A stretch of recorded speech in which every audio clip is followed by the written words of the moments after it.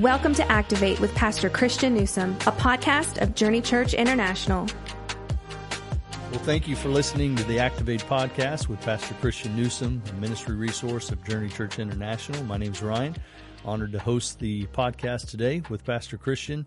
We're both on staff here, both helped start the church about 11 years ago, Pastor Christian. This Sunday's message was titled The Long View, and our Bible text, we're still in Matthew 13. My first question will kind of allude to what we're doing in Matthew, but I want to welcome you if you're new to the podcast. We're glad you found us. Hopefully, it's always wise to kind of watch the message first so that as we ask questions, you'll be able to follow along. Hopefully, some things triggered in your heart that will activate your faith. If you can rate us, that always helps us to get the word out. So blessed to see so many people watching and listening. We're glad you're on the podcast. So, Pastor Christian, the Gospel of Matthew is a tremendous account of the life of Jesus. So how many messages are you planning on preaching in this? It's going to be a lot.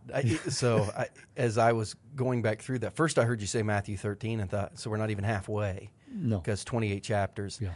And we really did not cover Matthew 1, 2, 3, and 4 very well because we started in Matthew chapter 5 in the Beatitudes and then decided to just keep going. There will be over 100, I think. I mean, just as we've spec'd it out, we'll get through Matthew chapter 18 this year. And then we'll kind of head into some holiday time where we'll probably talk a little bit more about Thanksgiving and Christmas. We've got some grief stuff planned for the end of the year for people who have lost loved ones, who need just some real good biblical truth and application to get through the holidays. And then January is always a vision month, and we'll pick back up in Matthew chapter 19 in February. And even as I've been studying recently, Matthew chapter 24, which is the Olivet Discourse on Prophecy, I mean, you can spend as many weeks as you want there. So it'll be well over 100 messages. And honestly, Ryan, that's not a lot. I mean, it sounds like a lot, but 28 chapters, you're talking about less than, if you have 100 messages in the series, less than 4 messages a chapter, when the Apostle Paul tells Timothy that all Scripture is God-breathed. Literally every word of Scripture has been breathed by God and is useful. Sometimes we speed through way too fast. We'll miss a lot. Having 100, 115, 120 messages in Matthew, we'll miss a lot. But at some point, we gotta move on to some other things that will develop our faith as well. So we'll either jump into the pastoral epistles. Been looking at Romans long and hard, trying to figure out if we want to tackle that. Also been looking at Genesis, so much foundational truth in Genesis to building a worldview that helps us understand who God is and what God's doing.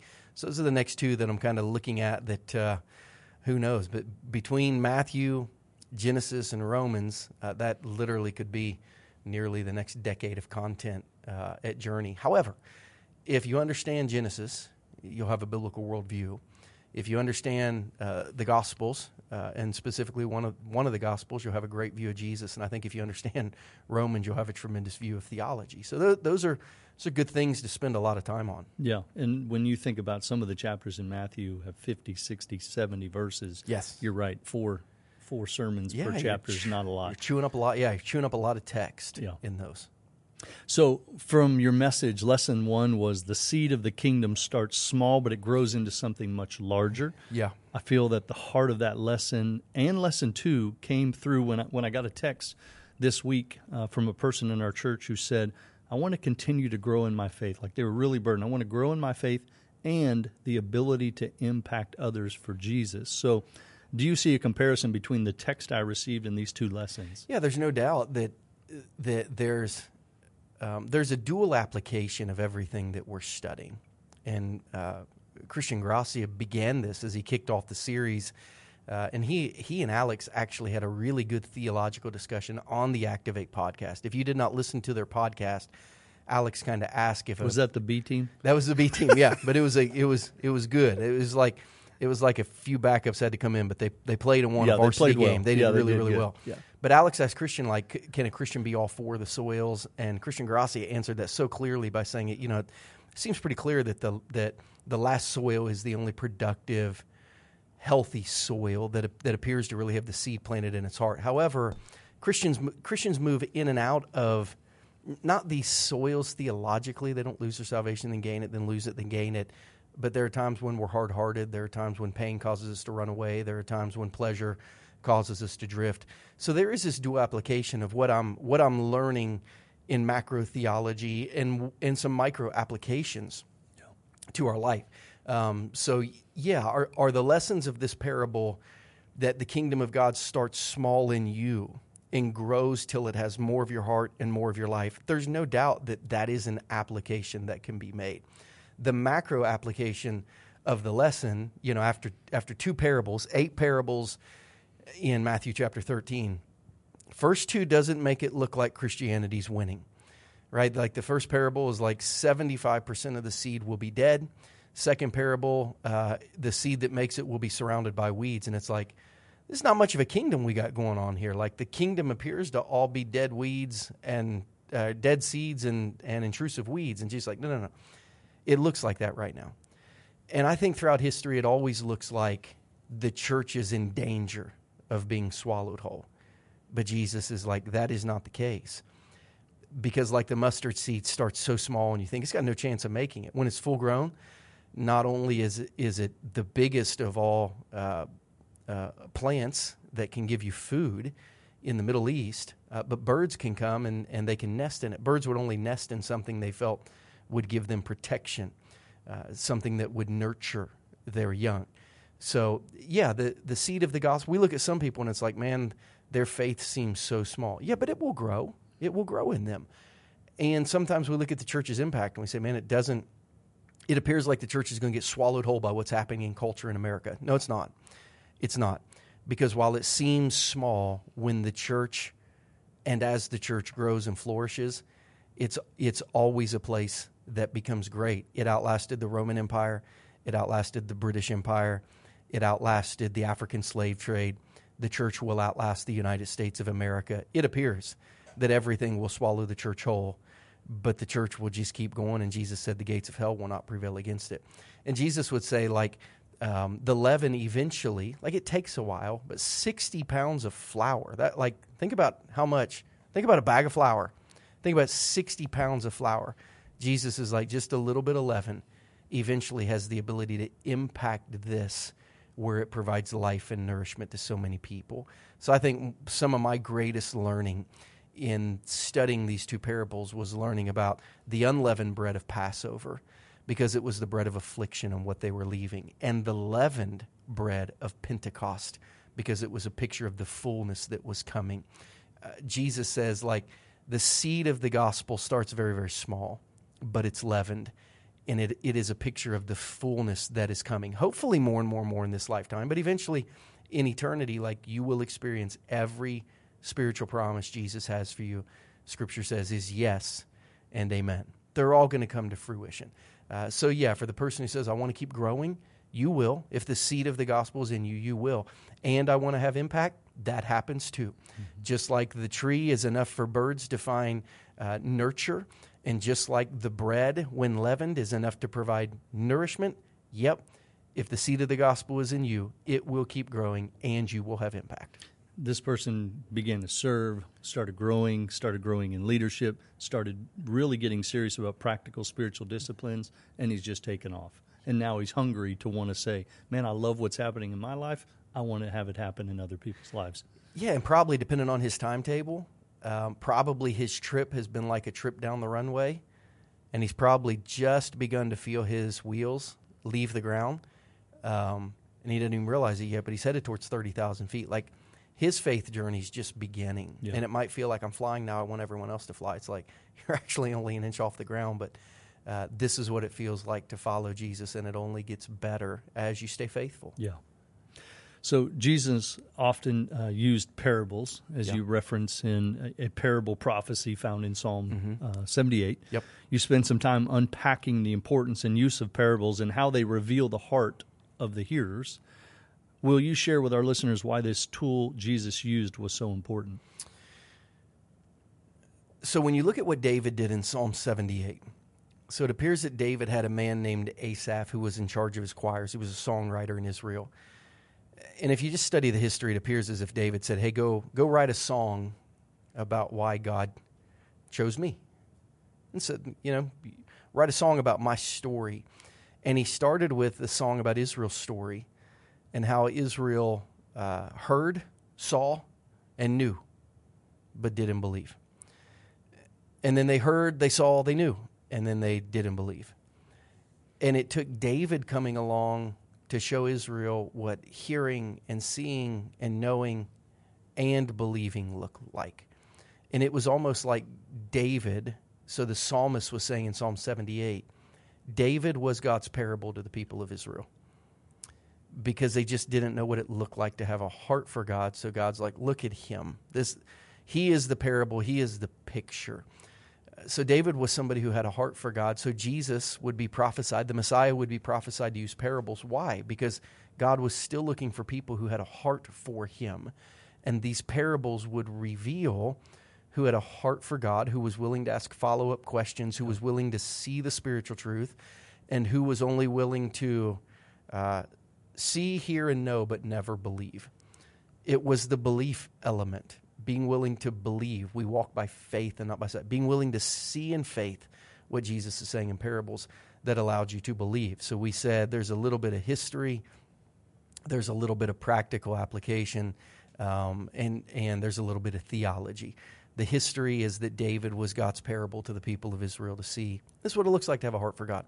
The theology is that Jesus then used parables to see who would see, hear, know, and believe, versus those who would see, hear, yet because they thought they knew it all, who would never believe. And then we said, like, the practical application is only when you have the parable of Jesus, only when you're able to lay Jesus right beside everything that's happening in life will you understand what's happening in life and why, and be able to deal with all those things. So I think just being able to go back to Psalm 78 and realize David saying, hey, tell my story. And the psalmist said, your story is that God needed to show a picture, a comparison of what people look like who saw, who knew, but who didn't believe, and people who saw, who heard, who hear, and who know, and who believe. David is the picture. Jesus used pictures. And now Jesus is the picture that helps us understand and see life fully as we walk by faith, not by sight.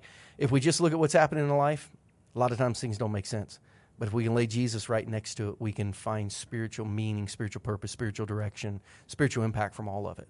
Yeah, I loved how you pointed people to Psalm 78 and how you unpacked it and how we saw David's heart. Yep. And how God wanted to use him because of his heart, and that's the same for us. Yep.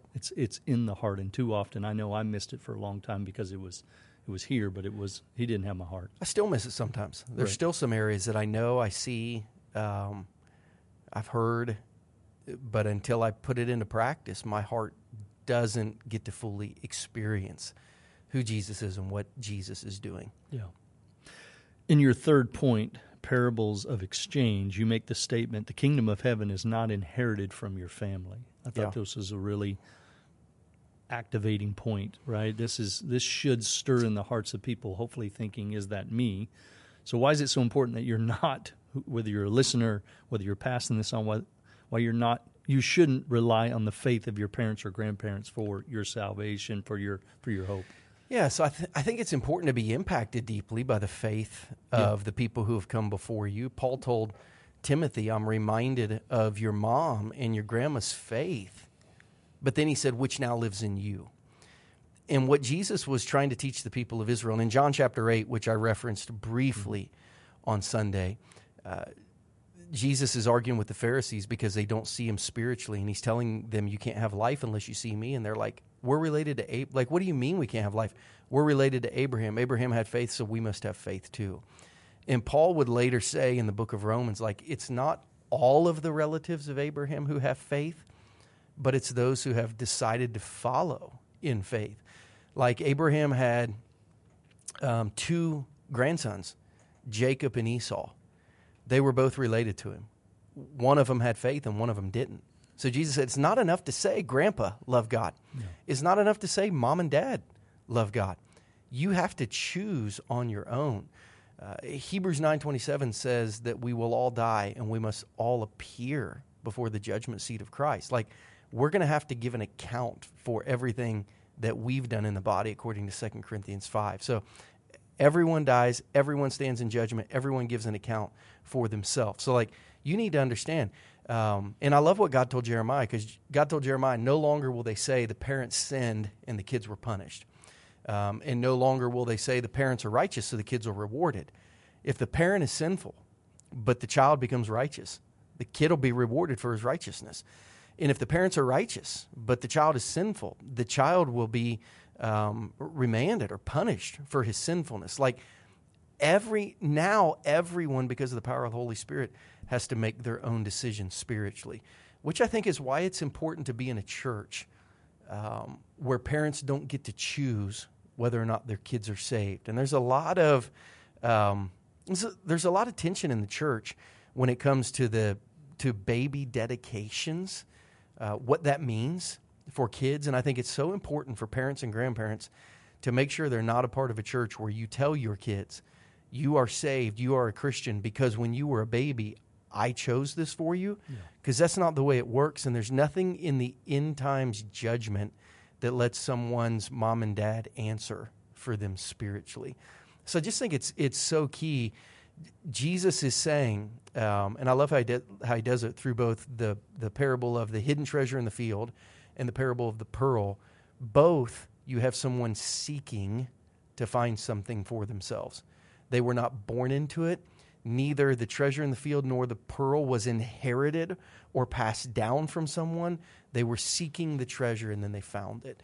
So we learn that Jesus draws the hearts of people to him so that they can see and receive and believe who Jesus is. So I just think it's really, really important that as parents, we lead our kids to understand who Jesus is, but then we tell them ultimately it's your choice. And I think for all of us adults who have been raised in the faith of our fathers, we have to one day look in the mirror and say, do I have my own faith walk? Or do I just have some faith traditions passed down to me from my families? So I found that to be an extremely important part of the message.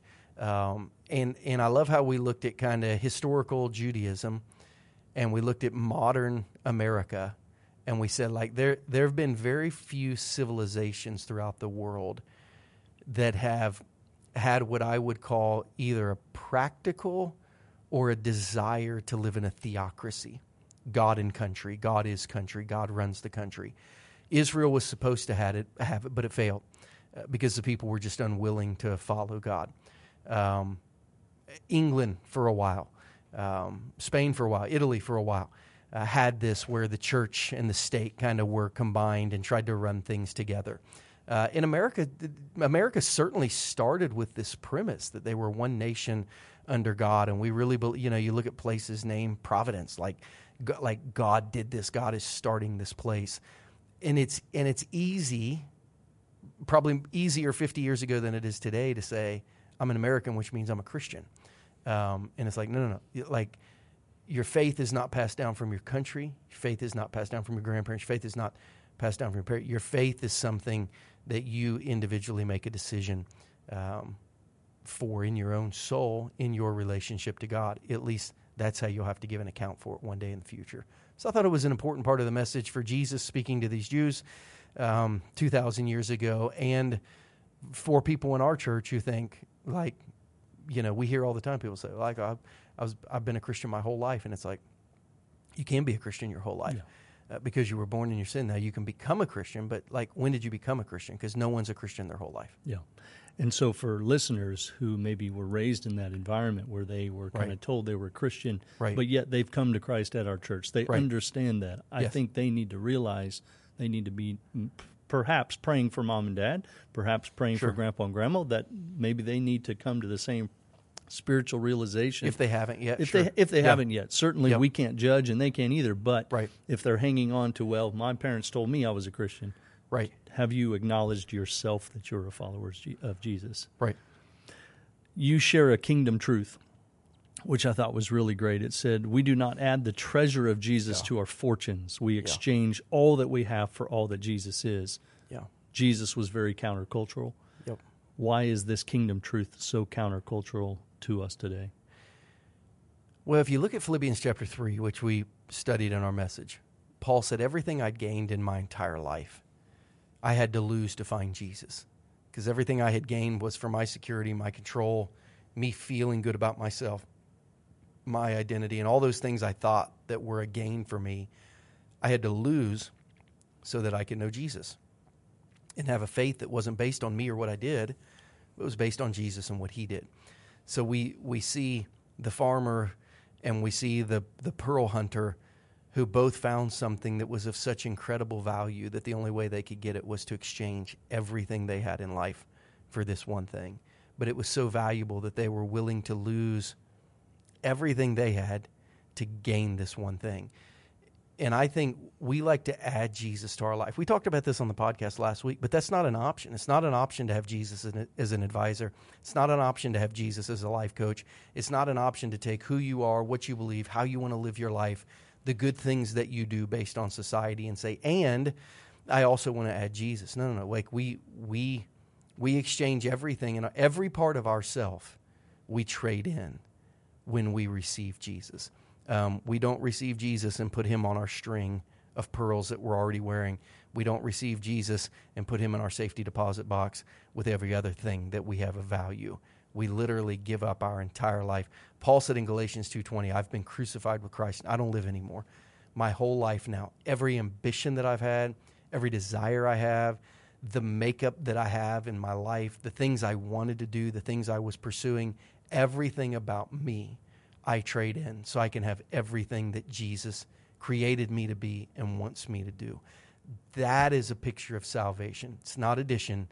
It's an exchange. Yeah. You literally, all of me for all of Jesus, not all of Jesus added to me. 1 + 1 does not equal 2 in that scenario. It literally is, I die so Jesus can live in me, not I give Jesus a piggyback so he's part of my life, or he gives me a piggyback so I'm part of his life. It's like, no, I die and then he stands up in my place and I live the life he created me for. And I think there's a self-examination you can do to determine, have I done that? Yep. Is he on a keychain of one of the keys to my life, or is he everything? And I think you and I in our lives and people we know that we can say, no, we traded everything. Yeah, and I've had conversations with people. One of the things we do about baptism is, usually we're standing for me, on the side of the tank where I'll be baptizing somebody with their left hand. My left hand, their right hand, and the only thing that doesn't go in the water is their right hand because my hand kind of is held out, and then we pull them out. And I'll tell people, like, you cannot keep one hand out of the water. When you follow Jesus, you're not saying he gets everything but my money, he gets everything but my family, he gets everything but my sexuality, he gets everything but my security. Like, you're not saying Jesus has every part of me except this one thing that I'm holding out. Nope, he gets all of it. And then you are renewed in the image of his likeness, who he wants you to be, and how he wants you to live your life. No, that's a great visual illustration for sure. I'll make sure I dip it all in. Yeah, we need to put the hands all the way in now. Put it all in, yeah.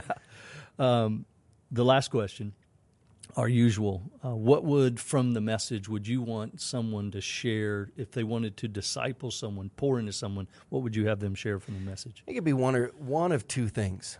It would be the usefulness of your spiritual growth. So the seed in you starts small, right? But are there any birds nesting in your faith? Is there anyone feeding from your bread of life? Like, have you allowed Jesus to do enough in you yet where you've begun to serve others? So the seed of faith begins small, but it grows to a point where it's useful to other people. So how is your faith useful to other people? I think like that would be a question I would ask somebody I was discipling. Tell me this week how your faith was useful to someone else. How did you serve? How did you give? Who'd you pray for? Who'd you talk to? Who were you an example to? How was your faith useful to somebody else? And then I think the second thing would be that question of exchange. What are you holding back on?